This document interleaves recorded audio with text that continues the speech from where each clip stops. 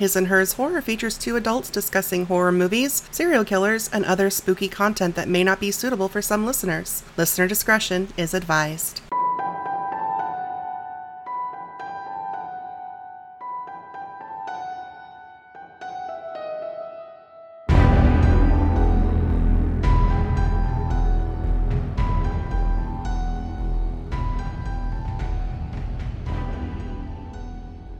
You're listening to His and Hers Horror. My name is Tia.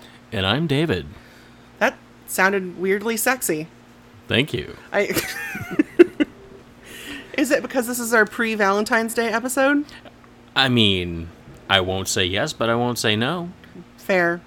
I don't know. I'm just in a mood. No, I get that. So yes, this is our pre-Valentine's Day episode. Mm-hmm. Also want to note, because we record this at our apartment, and it's snowed quite a bit, so the guy who plows our parking lot at our apartment building, I swear to God, normally comes at like 2 o'clock in the morning. Mm-hmm.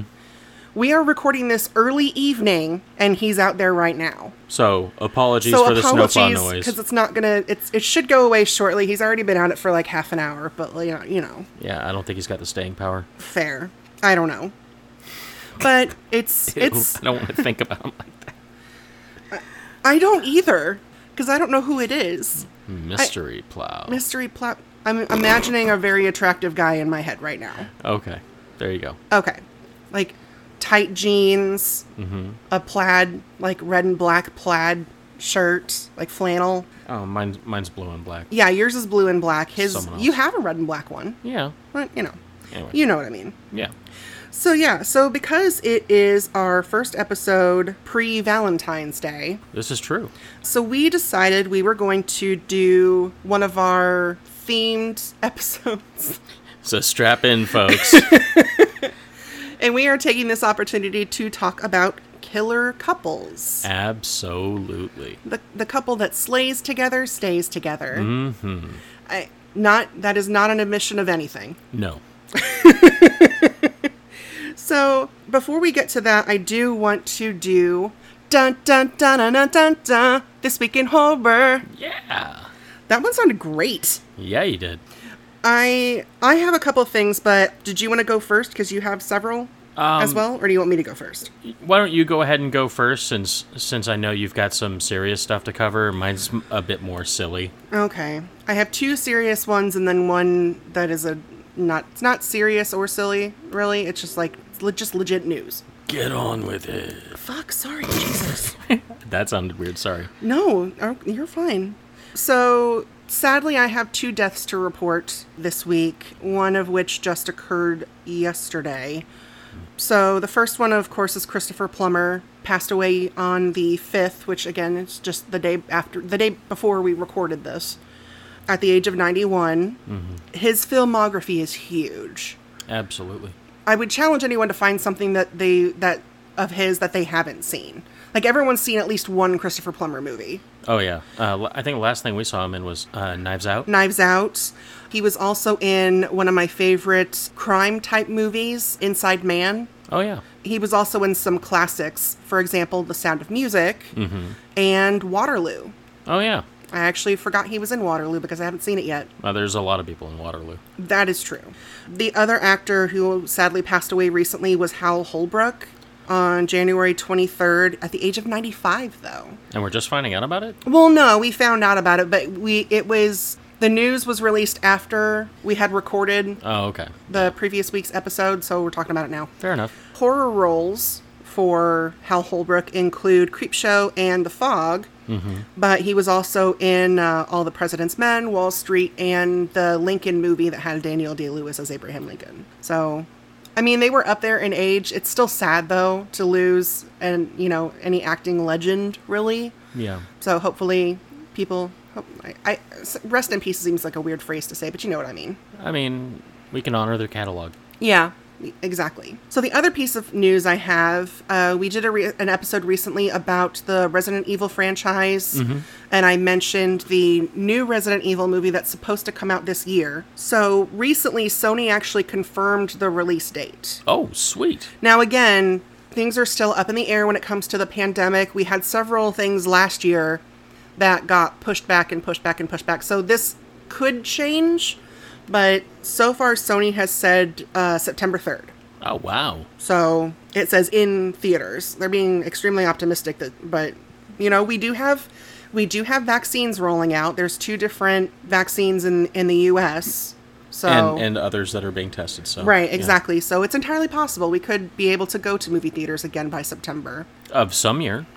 Of this year specifically is what they mean.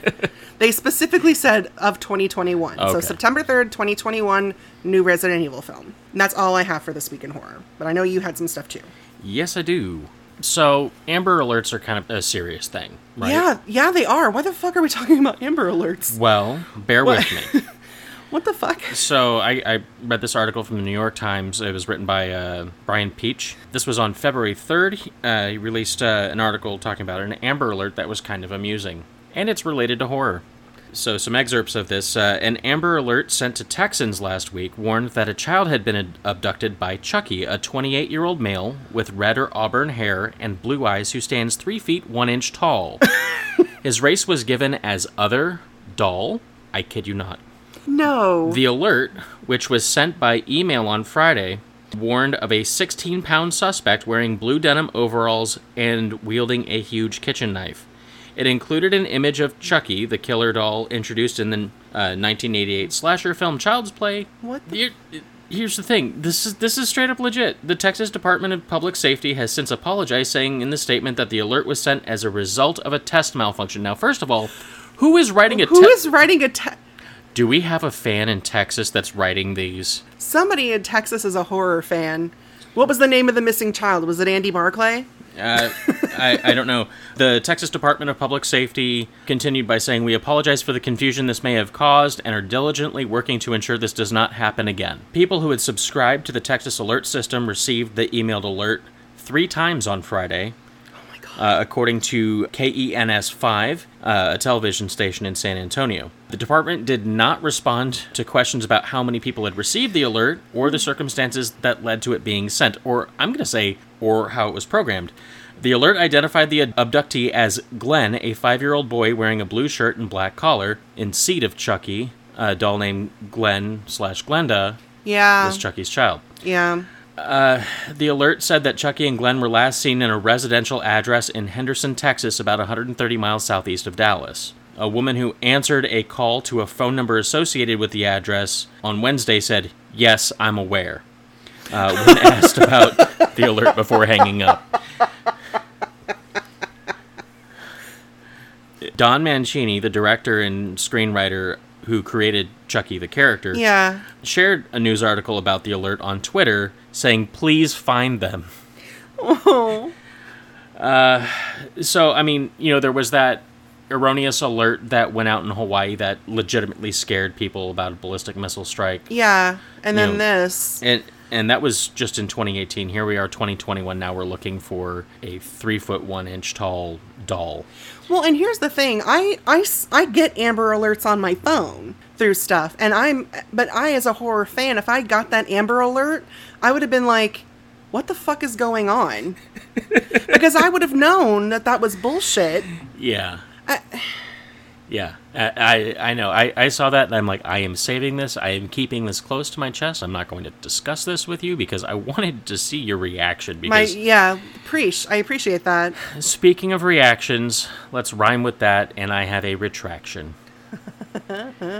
So, in the last episode, I said I did not really give 2 shits about Kong or Godzilla or whatever. Mm-hmm. Well, I made us watch a movie that we'll talk about later, and it was a film. It was indeed a film we watched. Yeah, and again, we'll get to that later. We'll get to that later. But regardless, I basically said, you know what, for the rest of the weekend, you pick what we're watching because I'm not going to be involved. And I immediately took advantage of that by putting on Kong Skull Island. Which was bloody fantastic. Fuck yes. It was probably one of the best big creature movies I have ever seen. Mm-hmm.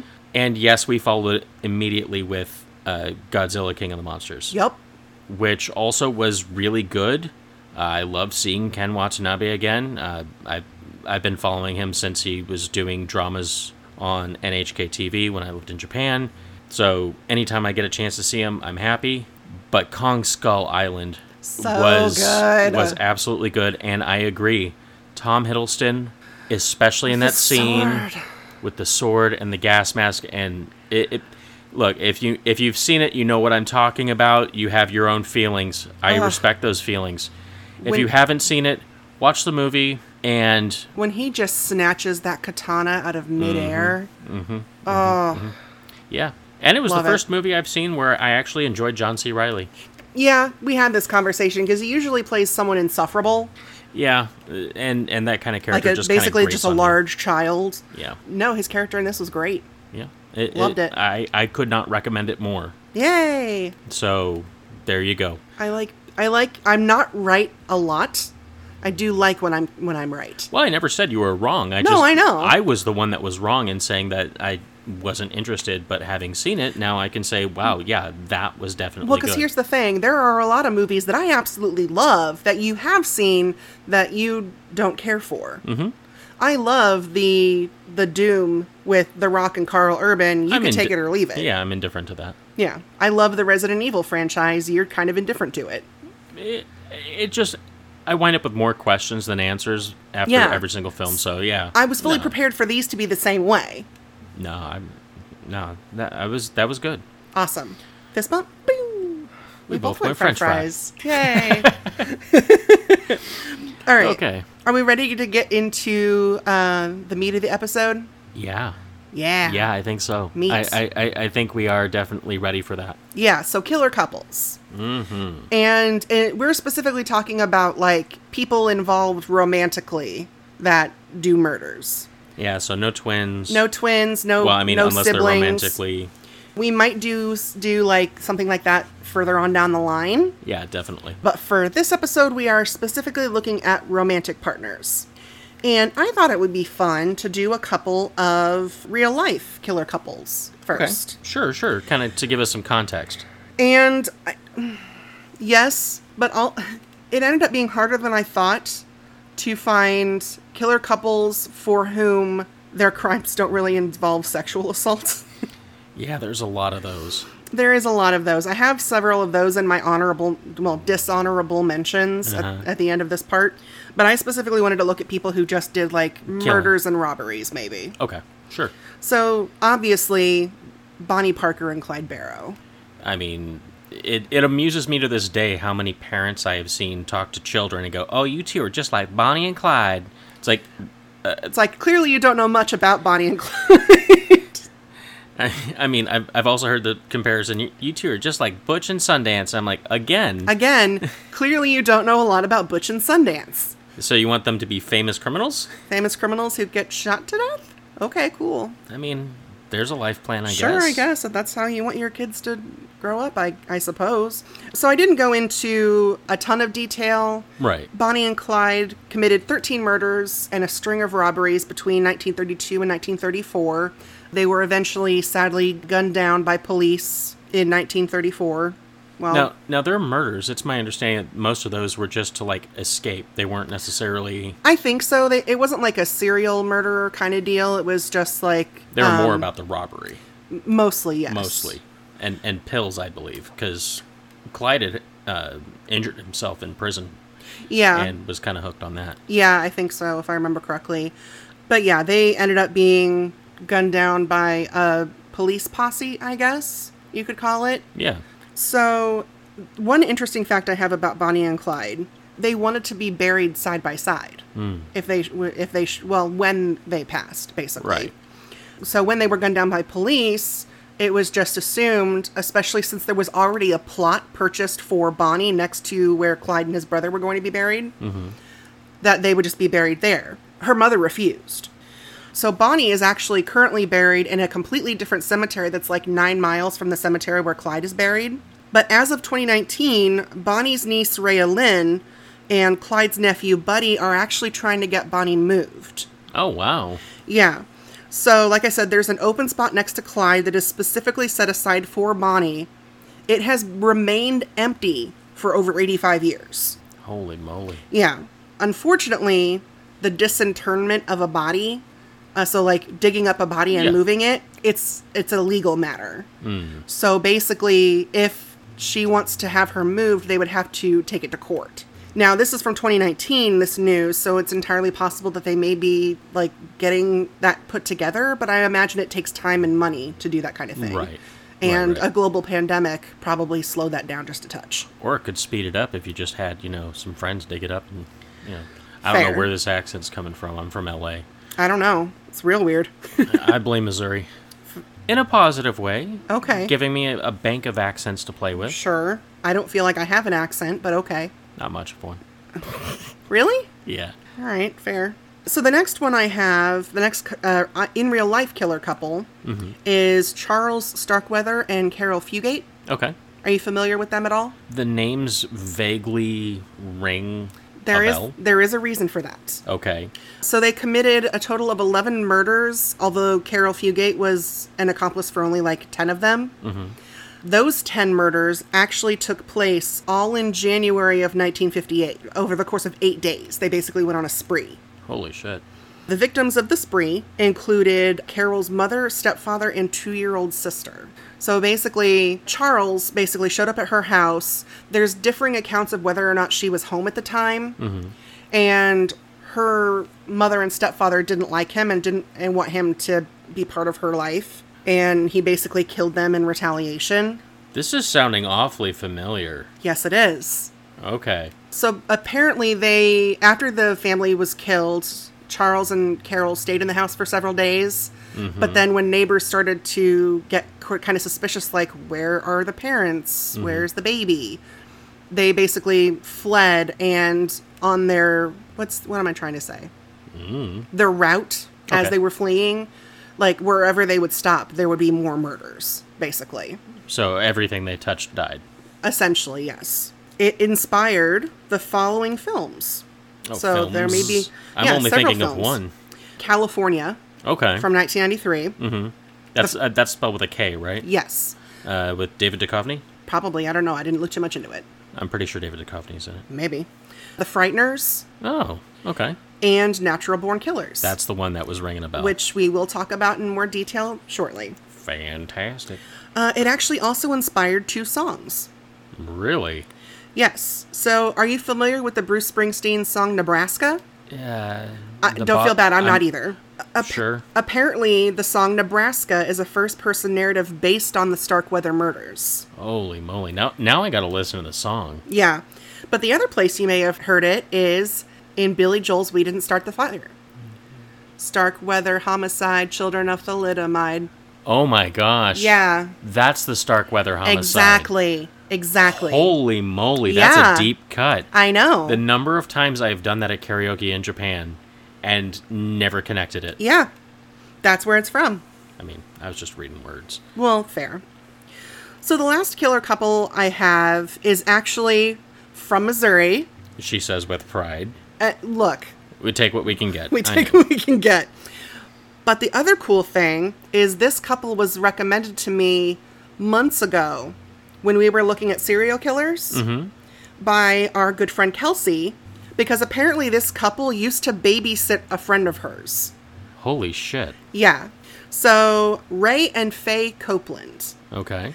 So they had anywhere between 5 and 12 victims. I think they were only actually convicted of like 3 because it was hard to actually find the evidence. So Ray was a child of the Depression and kind of made his career at one point by like stealing and selling cattle and passing fraudulent checks and things like that. So he had a criminal record. Right.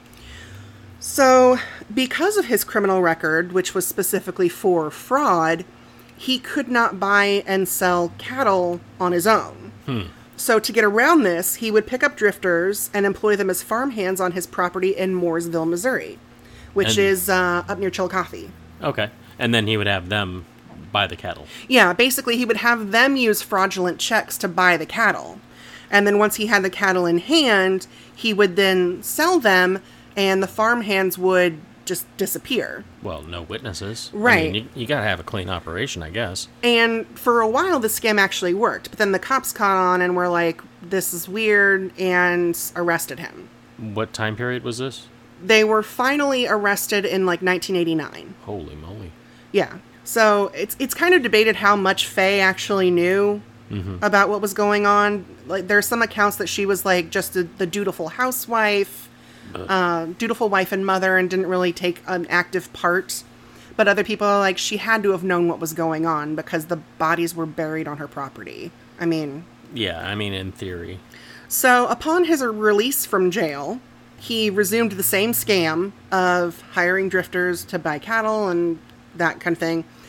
But this time would kill the men after they'd served their purpose. So I think he used to, like, let them go. Possibly. I couldn't find anything definitive on it. Okay. There is a documentary, but I didn't have time to watch it. I can only apologize, Kelsey. So basically, this went on until a previous employee called Crime Stoppers. Holy shit, the phone number does work? Yeah, apparently he called Crime Stoppers in August of 1989, claiming that he had seen human bones on the farm and that Ray had tried to kill him. So interestingly enough, Ray and Faye are the oldest couple ever sentenced to death row. Interesting. Neither of them ended up being executed, though. Ray died of natural causes in 1993, and Faye's sentence was commuted to life imprisonment in 1999, but she was paroled in 2002 and died in Chillicothe in 2003. So, there you go. There you go. Yeah.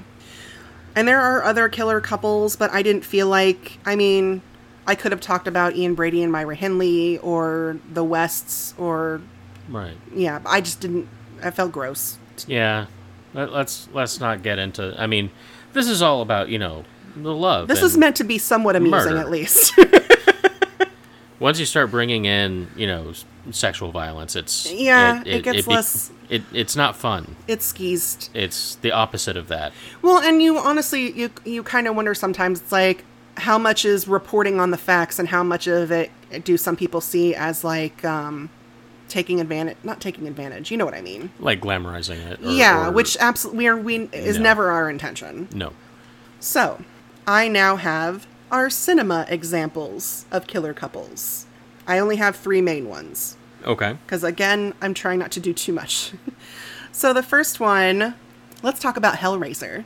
Ooh, are you talking about Frank and Julia? I am talking about Frank and Julia. Oh, Frank and Julia. So Hellraiser came out in 1987. Sorry about that. Frank and Julia are our killer couple. They killed 5 people together, and then Julia kills another 5 by herself in the second film. Right. So the plot of the movie. After moving into Larry's childhood home, Julia discovers the newly resurrected, partially formed body of her brother-in-law and former lover, Frank. She starts killing for him to revitalize his body so he can escape the demonic beings that are pursuing him after he escapes their sadistic hellscape. But stepdaughter Kirsty soon discovers an odd puzzle box, opening a gateway for Frank's tormentors to seek him out. Yeah. I love the Cenobites.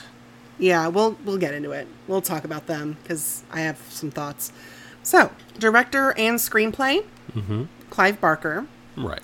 Based off his novella, The Hellbound Heart. I actually, out of curiosity, I looked up the difference between a novella and a novel, and I couldn't find a definitive answer. Because I think you've asked me that question before.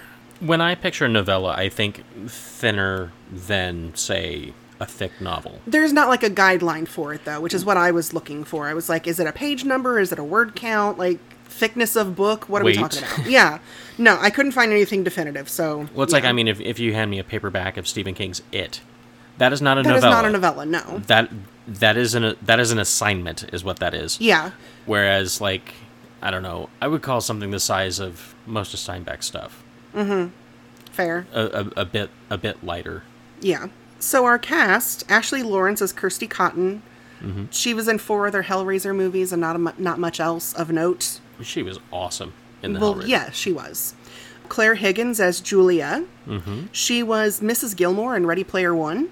Oh, okay. She's also Hazel Warren on EastEnders. Cool. Andrew Robinson as Larry Cotton. He was Garrick on Star Trek Deep Space Nine, which I didn't know. Yeah. He was also the Scorpio killer in Dirty Harry. Nice. Sean Chapman is Frank Cotton.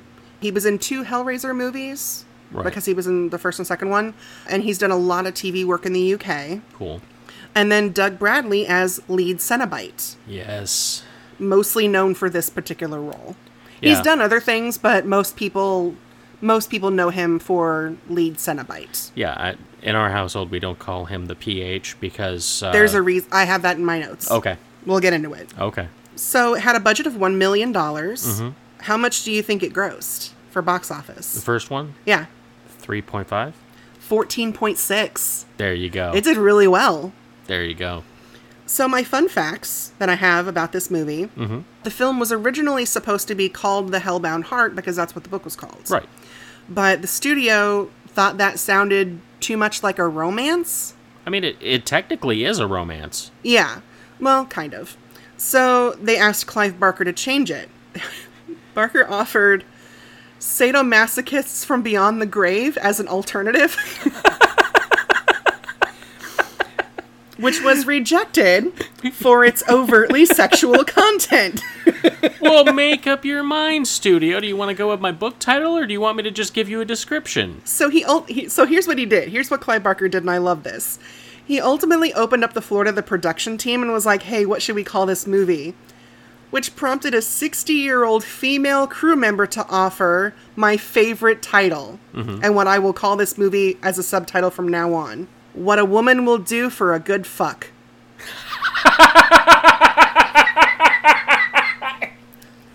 So, Wow. You all right? Yeah. so from now on, in my head, this movie will be called Hellraiser. What a Woman Will Do for a Good Fuck. Which, actually, I've got a Hellraiser quote to go along with that subtitle. Go for it. You open the box, we came. No. Gross. Gross. This episode's gotten very sexual all of a sudden. Jesus Christ. Happy Valentine's Day, everyone. Indeed.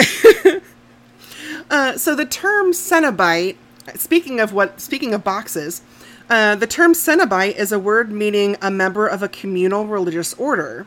And in the Hellbound Heart, it specifies that the Cenobites are members of the Order of the Gash. Yes. So, I mean, there's no tiptoeing around this. There are, I would dare say, nearly as many sexual overtones in the Hellraiser series as there are in, say, Alien. oh yeah, of The course. Alien franchise has so much sexuality in it with the creature, and here we've got Oh yeah, definitely. just So we were mentioning the nickname for the lead Cenobite. So that nickname was devised by like the makeup team. It was just like a nickname that they came up with, and Clive Barker does not like it. He's always been very vocal that he's not a fan of that nickname because it's undignified and disrespectful. Should we tell the audience what we're talking about in case they're unaware? I'm going to say it once, Pinhead, which I agree. It is a little, yeah. It if you're familiar with the Hellraiser franchise, yeah, it is totally undignified. Yeah. Is it descriptive? Sure. Yes, it is. But, I mean, you don't go up to someone, a coworker that has curly hair and say, hey, Curly Q? I mean... Well, and like the nickname they came up with for the female Cenobite was not much better. The nickname they came up, do you know what it is? No. It's Deep Throat. Yeah. What's the one with the teeth? Chatterbox. Yeah. Ugh. And the fat one is Butterball. I know. All extremely disrespectful far as I'm concerned. And yet people say the Cenobites are the bad guys. No. So Clive Barker actually he refers to the character as Priest in the Hellraiser comic series. Priest also hates the name Pinhead because if you've ever read the Scarlet Gospels, Oh, yeah. in the first, I think it's the prologue, someone calls him that, and things don't end well for them. No. Things don't end well for anyone in the prologue, really, but especially for the person that decides to be a douche and call him Pinhead to his face. So, interesting fact about Doug Bradley. He is one of only 6 actors to play the same horror character at least 6 consecutive times. Wow. Would you like to know the other actors? Please, enlighten me. So, Christopher Lee, Obviously. who has played Dracula. Robert Englund. Freddy Krueger. Warwick Davis. Leprechaun. Or is it Warwick Davis? I can never remember. We do our best. We do our best. Sorry if we said it wrong. Brad Dourif. Chucky.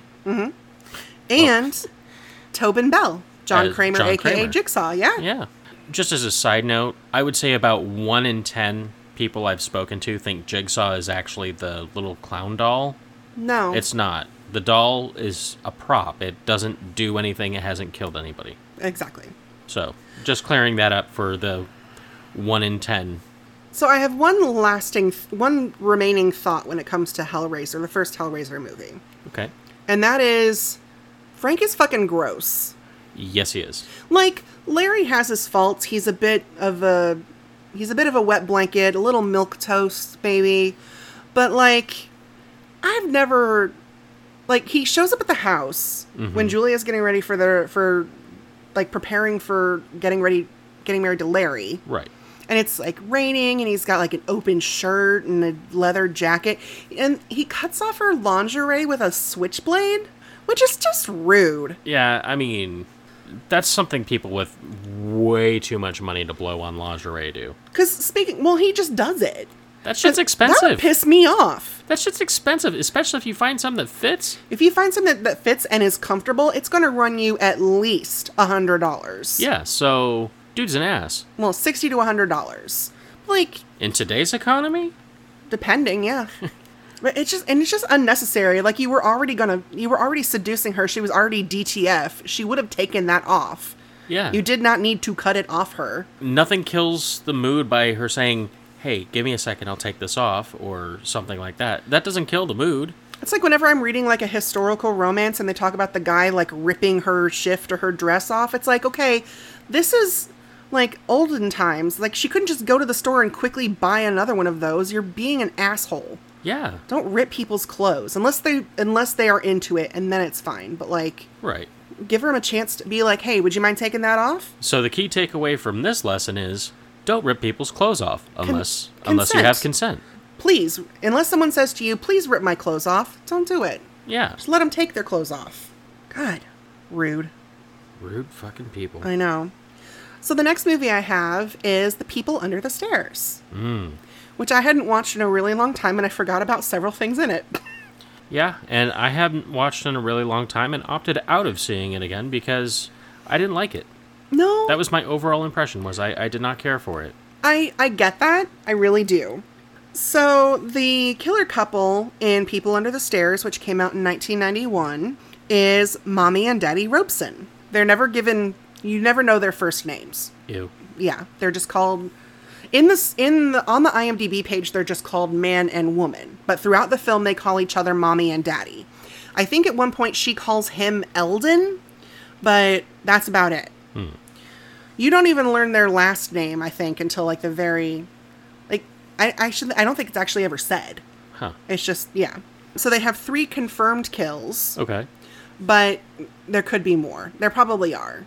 But there are only 3 that we know of specifically because they occur during the film. Right. So the plot of the film, Fool's family is facing eviction and his mother is suffering from cancer.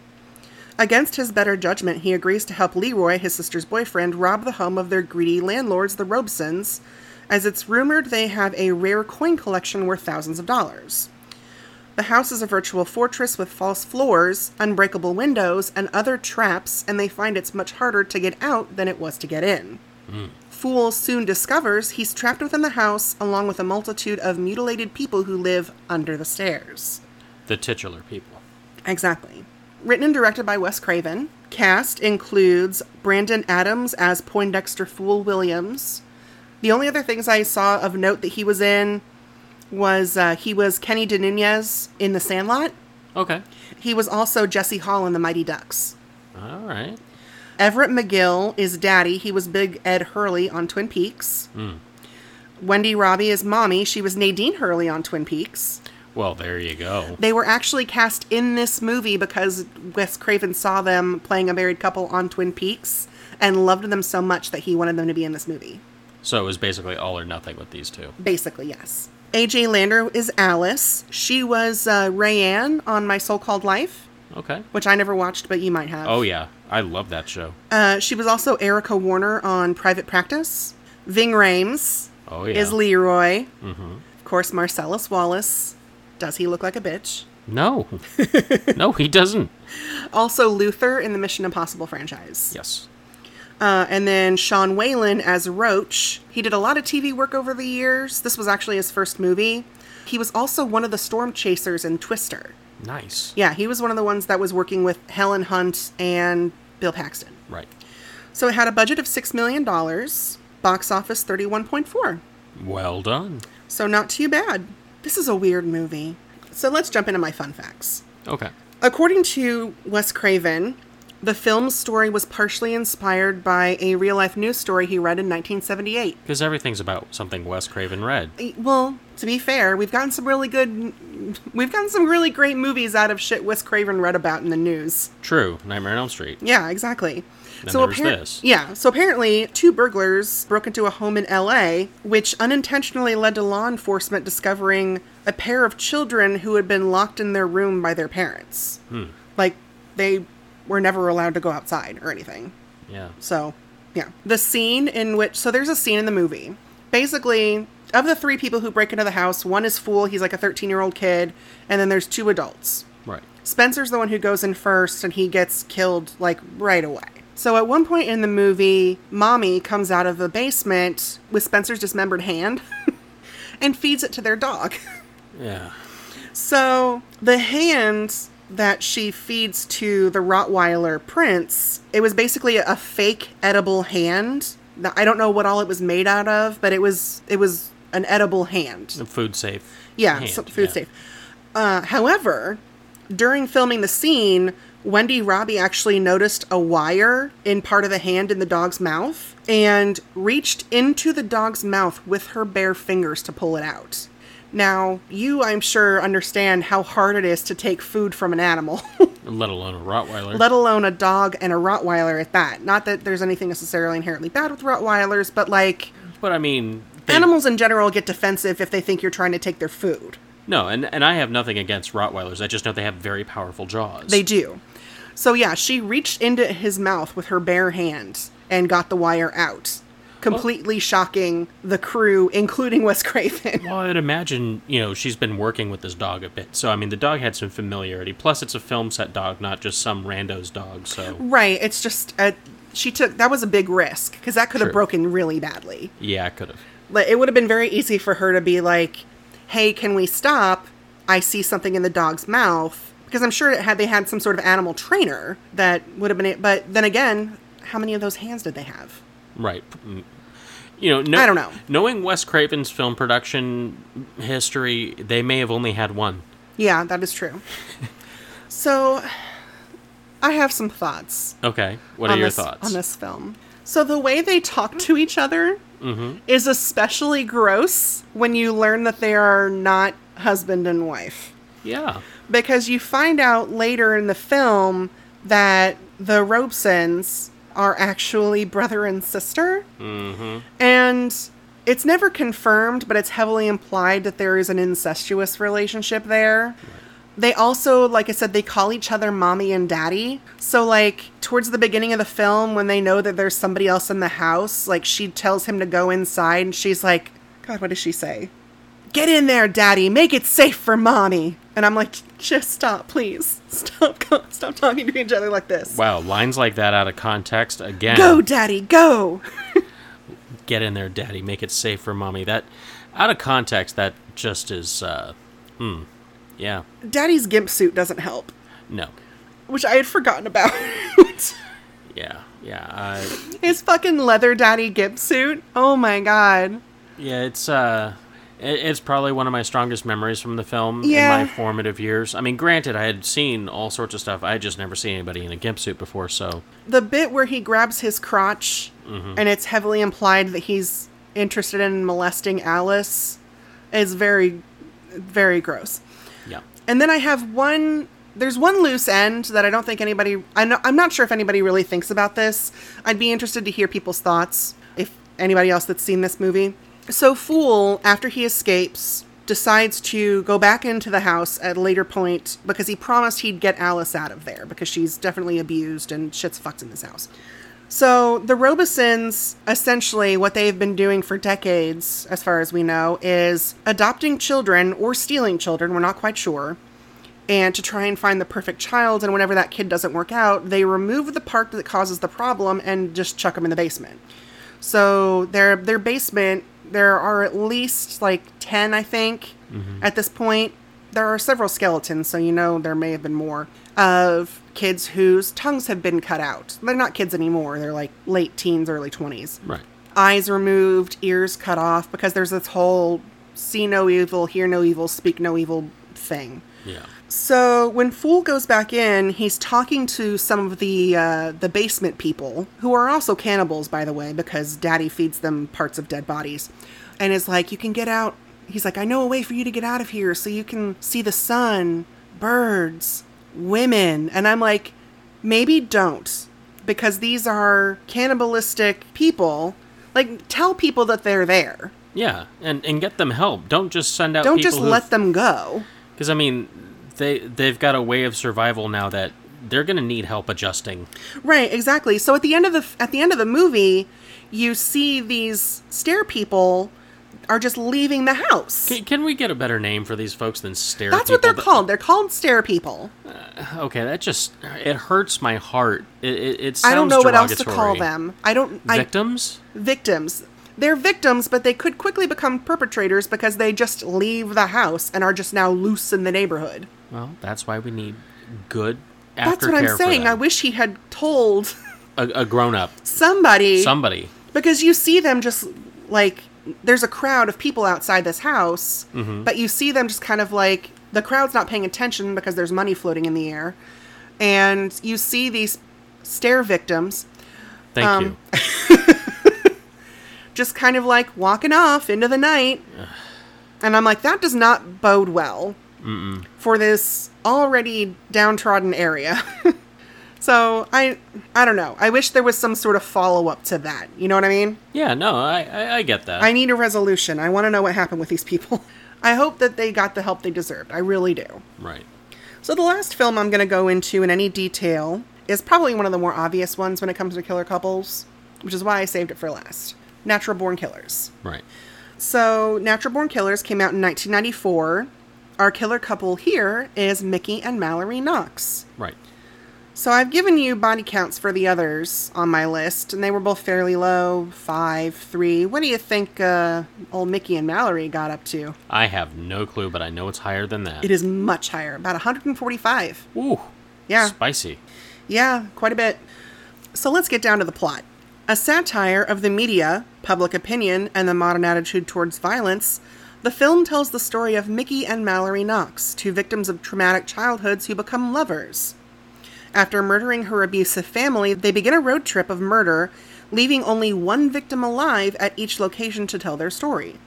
As a result, they are irresponsibly glorified by the mass media, especially reporter Wayne Gale. Just before their transfer from prison to a psychiatric hospital trial, an exclusive interview between Mickey and Wayne leads to pandemonium, not just within the prison itself, but nationwide. Okay. I actually forgot this movie was directed by Oliver Stone. Yeah. Just because you think Oliver Stone and you think, like... JFK and, like, artsier cinema, you know what I mean? You don't think Natural Born Killers. Well... You look at something like Natural Born Killers and you think Tarantino, you think Robert Rodriguez. That was before their time. Actually, technically it wasn't. Because the original story that they use as basis for the script was by Tarantino. Oh, well, there you go. Yeah, Quentin Tarantino wrote the story and wanted to make the movie himself, but couldn't get funding, so he allowed it to be optioned by another studio. And his piece got picked up by Oliver Stone. Yeah, and so the script was retooled by David Vellos, Richard Ratowski, and Oliver Stone. They all kind of worked on it together. So of the movies we've talked about today, this one has, like, the best known cast.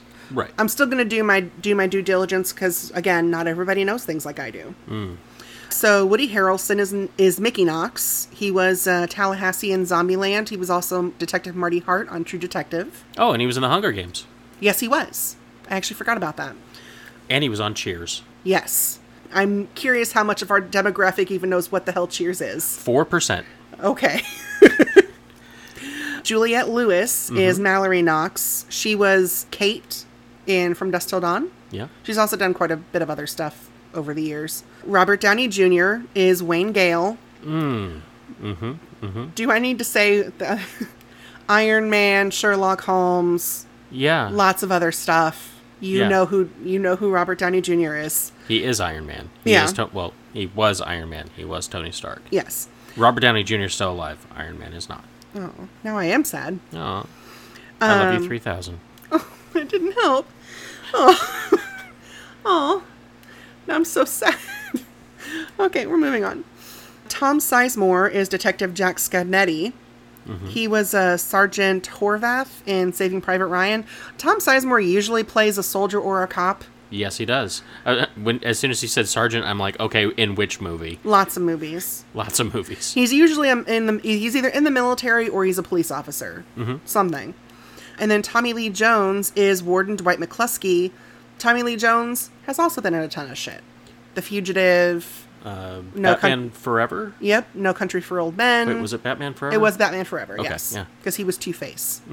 Not the best Two-Face, but also not the worst. So, true. You know. Oh, he was, you said Fugitive, right? Yep. Okay, yeah.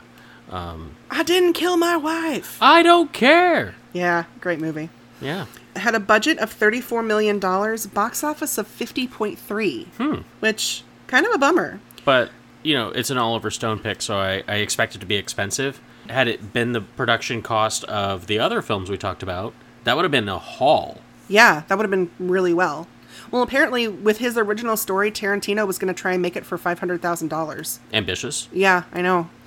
So, remember earlier today when I was doing my research, we were talking about Roger Ebert. Yeah. And I mentioned that it seemed like he never liked any horror movies, and that most of the stuff I liked he hated, and that kind of thing. And that's how I always picked out what was good, is if he hated it, I'm going to love it. Here's the thing. I am issuing an immediate retraction to that because he loved this fucking movie. Okay. 4 out of 4 stars for his Chicago Sun-Times review. Okay, first of all, who does a 4-star review? I mean, give it a full 5. He only went up to 4 at the time. Was it a 4-pointed star? Like, total of 4 stars. Right, but were his stars I don't know. 4-pointed? Maybe it was a typesetting thing. I don't fucking know. Yeah. So, for his Chicago Sun-Times review, he gave the film 4 out of 4 stars and wrote, "Seeing this movie once is not enough. The first time is for the visceral experience. The second time is for the meaning." Which, I don't even know what to say to that. I mean, I get what he's saying, because, I've thought that about several movies where it's like, okay, the first time is the experience, and you're like, oh, what's going on? And then the second time, you're like picking up all the... I mean, right. Especially in horror, you catch things on your 3rd, 5th, 17th obsessive watch. Right, exactly. It's just interesting to hear those words coming from him. The guy who thought Pearl Harbor was better than Tora, Tora, Tora. Which, everyone is welcome to their opinion. That opinion is wrong. It's wrong in my eyes, but, Yeah. He also liked Braveheart, which, as far as historically accurate movies goes, is not. Yeah, in really any way. But then again, it's about a mythical, legendary person, so... Well, William Wallace did exist. He was a real person. He wasn't 8 feet tall. No, he wasn't. And they completely overlooked the fact that Robert the Bruce and Longshanks were related and all that other Yeah, jazz. they did a lot of shit. Anyway... So, fun facts about this film. I didn't know this. Do you know who did the soundtrack? Trent Reznor. Oh, yeah, I did know that. I didn't know that. I just forgot I knew that until you mentioned it. Yeah. Now I remember. Apparently, Trent Reznor watched the film over 50 times to get in the mood. And he wrote the score while he was on tour with Nine Inch Nails. Right. Another fun fact when it comes to the soundtrack, he and Oliver Stone actually wanted to get Snoop Dogg involved somehow. Nice. But Warner Brothers wouldn't let them. Because at the time, Snoop Dogg was on trial for murder. Well, I mean, I gotta... You can say what you want about Oliver Stone, but for a collaboration like that, and him being totally wanting it... Yeah. I respect that. Warner Brothers told him no. So, Oliver Stone has always maintained that the film is a satire on how serial killers are adored by the media for their horrific actions, and that those who claim the violence in the movie itself is a cause of societal violence have missed the point of the movie entirely, which I wholeheartedly agree with. Yeah, we watch horror movies all the time. Neither of us has ever committed a murder. No. Fair. So, We'll have to do an episode on this at one point, because I would like to discuss it, this whole idea that violent media leads to violent behavior, because it is bullshit. Yeah. It's entirely unfounded. I think there have even been multiple studies that prove it's not true, but I'll have to dig into some research for that, and I did not have the time to do that today. Yeah, I'll pull up the congressional hearings on video games while we're at it, and we can just... Ooh, yeah. Yeah, that'll be fun. That'd be fun. Stay tuned. Not in this episode, though. Not right now. So, the fake TV show in the movie is called American Maniacs. It's Wayne Gale's TV show. And in the show, within the film, he tells a story about Mickey killing a cop after asking him for directions. Mm-hmm. That story is taken almost verbatim from a story that J. Edgar Hoover made up in the 1930s about Clyde Barrow. Huh. Yeah. Full circle. So apparently in the 1930s, J. Edgar Hoover decided that the public opinion of Bonnie and Clyde was too positive. Yeah, I mean, they were almost folk heroes. Yeah, so he wanted to try and kind of squash that a bit. So he claimed that Barrow approached an Oklahoma City police officer, asked for directions, and then shot him in the head with a shotgun. The story, however, fell apart when he was questioned, and questions were raised as to if the officer was alone at the time, how did Hoover know that it was Bonnie and Clyde that had killed him? Yeah, it didn't make sense. Also, where was his shotgun that the cop didn't know it was there? Right, that's another thing. At least that's in. There were a lot of questions that were asked, and he Look, yeah. I've played enough Hitman to know you can pocket a pistol, but you can't pocket a shotgun. No, that shit goes on your back. Yeah, it goes on your back, or you're holding it. It's kind of obvious. Yeah. Anyway. So my last little fun bit of trivia for this movie, if you will remember, it's been a while since I've seen it. I kind of want to rewatch it now. What's that? Natural Born Heroes. Oh, okay. Natural Born Killers. Not Natural Born Heroes. Wow. Jeez. Natural Born Killers. I would like to rewatch it now because it's been a while since I've seen it, and now I kind of want to. I don't know. I want to give it another shot because I don't. Sure. I don't think I enjoyed it the first time I saw it, but I would like to rewatch it and reassess it if that makes any kind of sense. So, if you recall, Robert Downey Jr.'s character is Australian. Again, but before again. What? He's done the voice before. Well, here's since. So yeah, here's the thing. So in Tropic Thunder, the character that Robert Downey Jr. plays, Kirk Lazarus, was originally written as Irish, but the role involved a lot of improv and ad-libbing, and so they changed it to Australian because Robert Downey Jr. said it would be easier for him to improvise in an Australian accent because he'd already done it before for Natural Born Killers. Fair. I mean, I think that's brilliant. Yeah, I agree. It's very cool. Tropic Thunder is such a good movie. Yeah. We should watch those back to back. Natural Born Killers and then Tropic Thunder? Yeah. We'll need a palate cleanser after Natural Born Killers, so Tropic Thunder. That is fair. Because I don't know about y'all, but sometimes you watch a horror movie and then you're like, I need something to wash this off my brain. Well, speaking of needing to wash things off the brain... Are we going to talk about Chris and Tina? We are, because they are first on my dishonorable mentions list. Fantastic. So, a while back, I foolishly brought up a film. We didn't know. In our vacation horror episode, and I said I definitely wanted to see it, and since it's about a killer couple, and we're doing killer couples, I'm like, this is kismet. This is beautiful, perfect alignment of the stars. Let's watch this movie. Multiple times he was like, well, we have to watch it now. We said we'd watch it, and now we have an excuse. Hey, I try to keep every single promise I make on record here, unless I edit it out, which I didn't, so there. That is true. So... Sightseers. It is the film that got me to Kong Skull Island and Godzilla King of the Monsters. But no, Sightseers, it's an experience. It's beautiful. The cinematography is rather pretty. It's one of those movies that as you're watching it, you're not sure. You're like, am I supposed to like these people? What is my opinion of these people supposed to be? Because Chris and Tina are both broken individuals. And have you ever known anybody that's like I mean, they're iffy at best on their own, but when they're paired with another person, they become mutually toxic, where they just kind of continue to spiral until you get to kind of a critical mass. Yeah, this would be an example, I think, of Folie à Deux, if Folie à Deux was still a thing. Yeah. So Folie à Deux is French for madness for two. And it used to be used as like a psychiatric and psychological term for basically this kind of thing, when two people get together and they create almost like this perfect storm of madness where they believe there's like a shared delusion, or individually they're fine, but together they don't mix. Right. It's no longer part of the DSM, just because it's hard to diagnose and the symptoms it's very weird. So it's been removed. Okay. That's why I didn't go into it too much. But like, honestly, Chris and Tina kind of, the traditional idea of Folie à Deux probably would apply. Now, that's not to say that they're completely horrible people. They have their moments. They have their moments. Endearing traits. I have never in my life seen knit lingerie. I know. Not only knit lingerie, knit crotchless panties.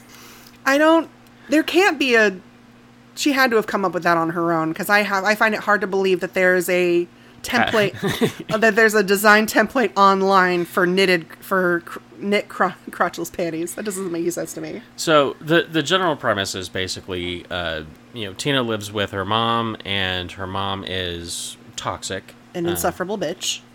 I mean, everybody in this movie is like, as they're leaving, her mom says to Chris, "I don't like you," and then calls Tina a murderer. And Tina goes, "It was an accident." And her mom goes, "So were you." Yeah. I mean, so that's our setup at the beginning.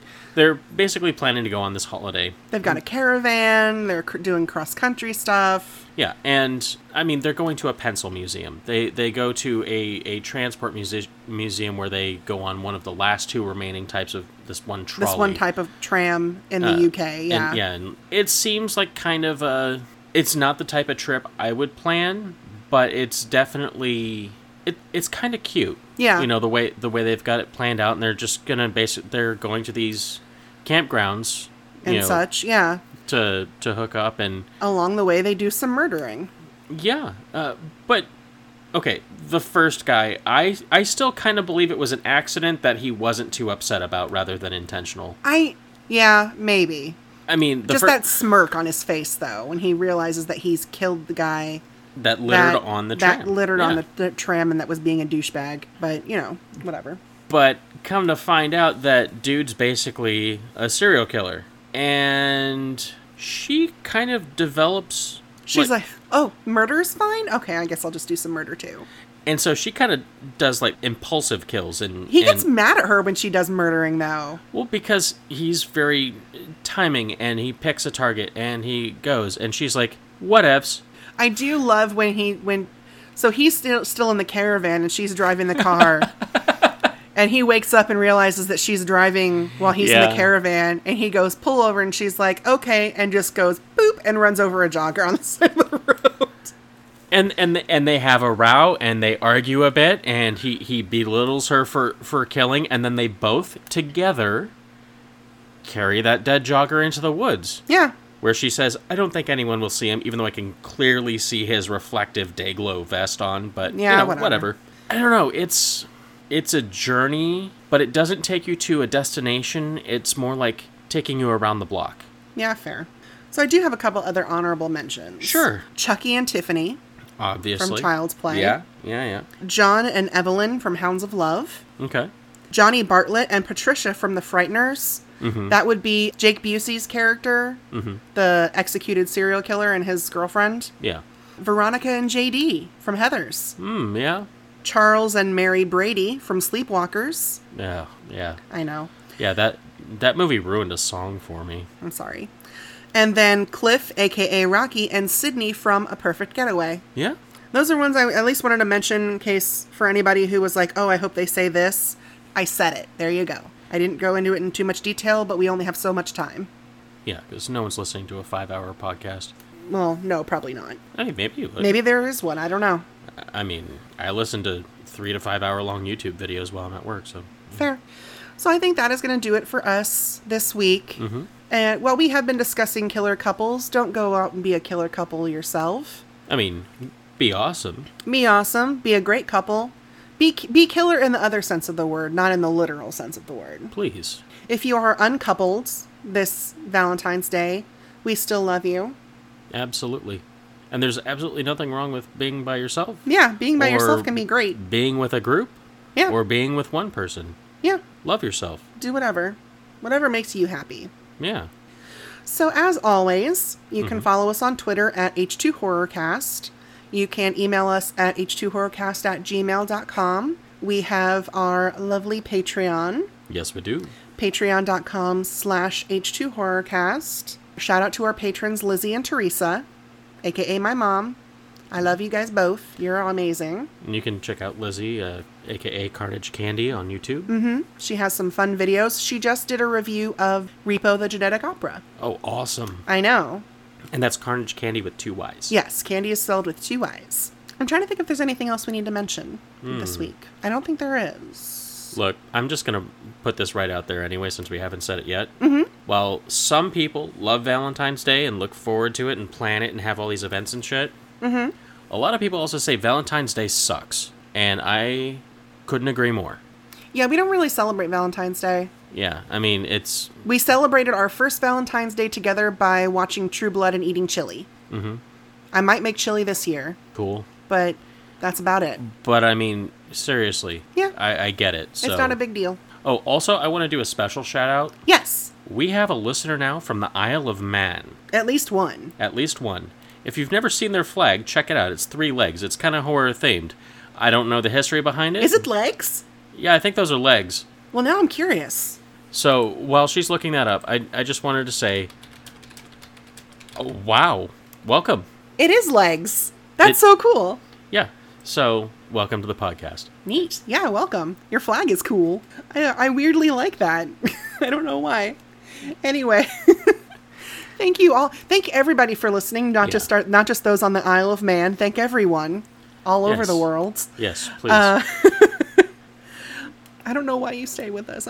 Sometimes we're so weird. Well, I mean, sometimes just hearing a friendly voice is all it takes to get through the day. I mean, that's fair. That's what I do with other fair. Content creators is I listen to them if I'm not with you. So. Oh, thank you. That's fair. All right. So until next time, I'm Tia. And I'm still David. And thank you for listening. Bye.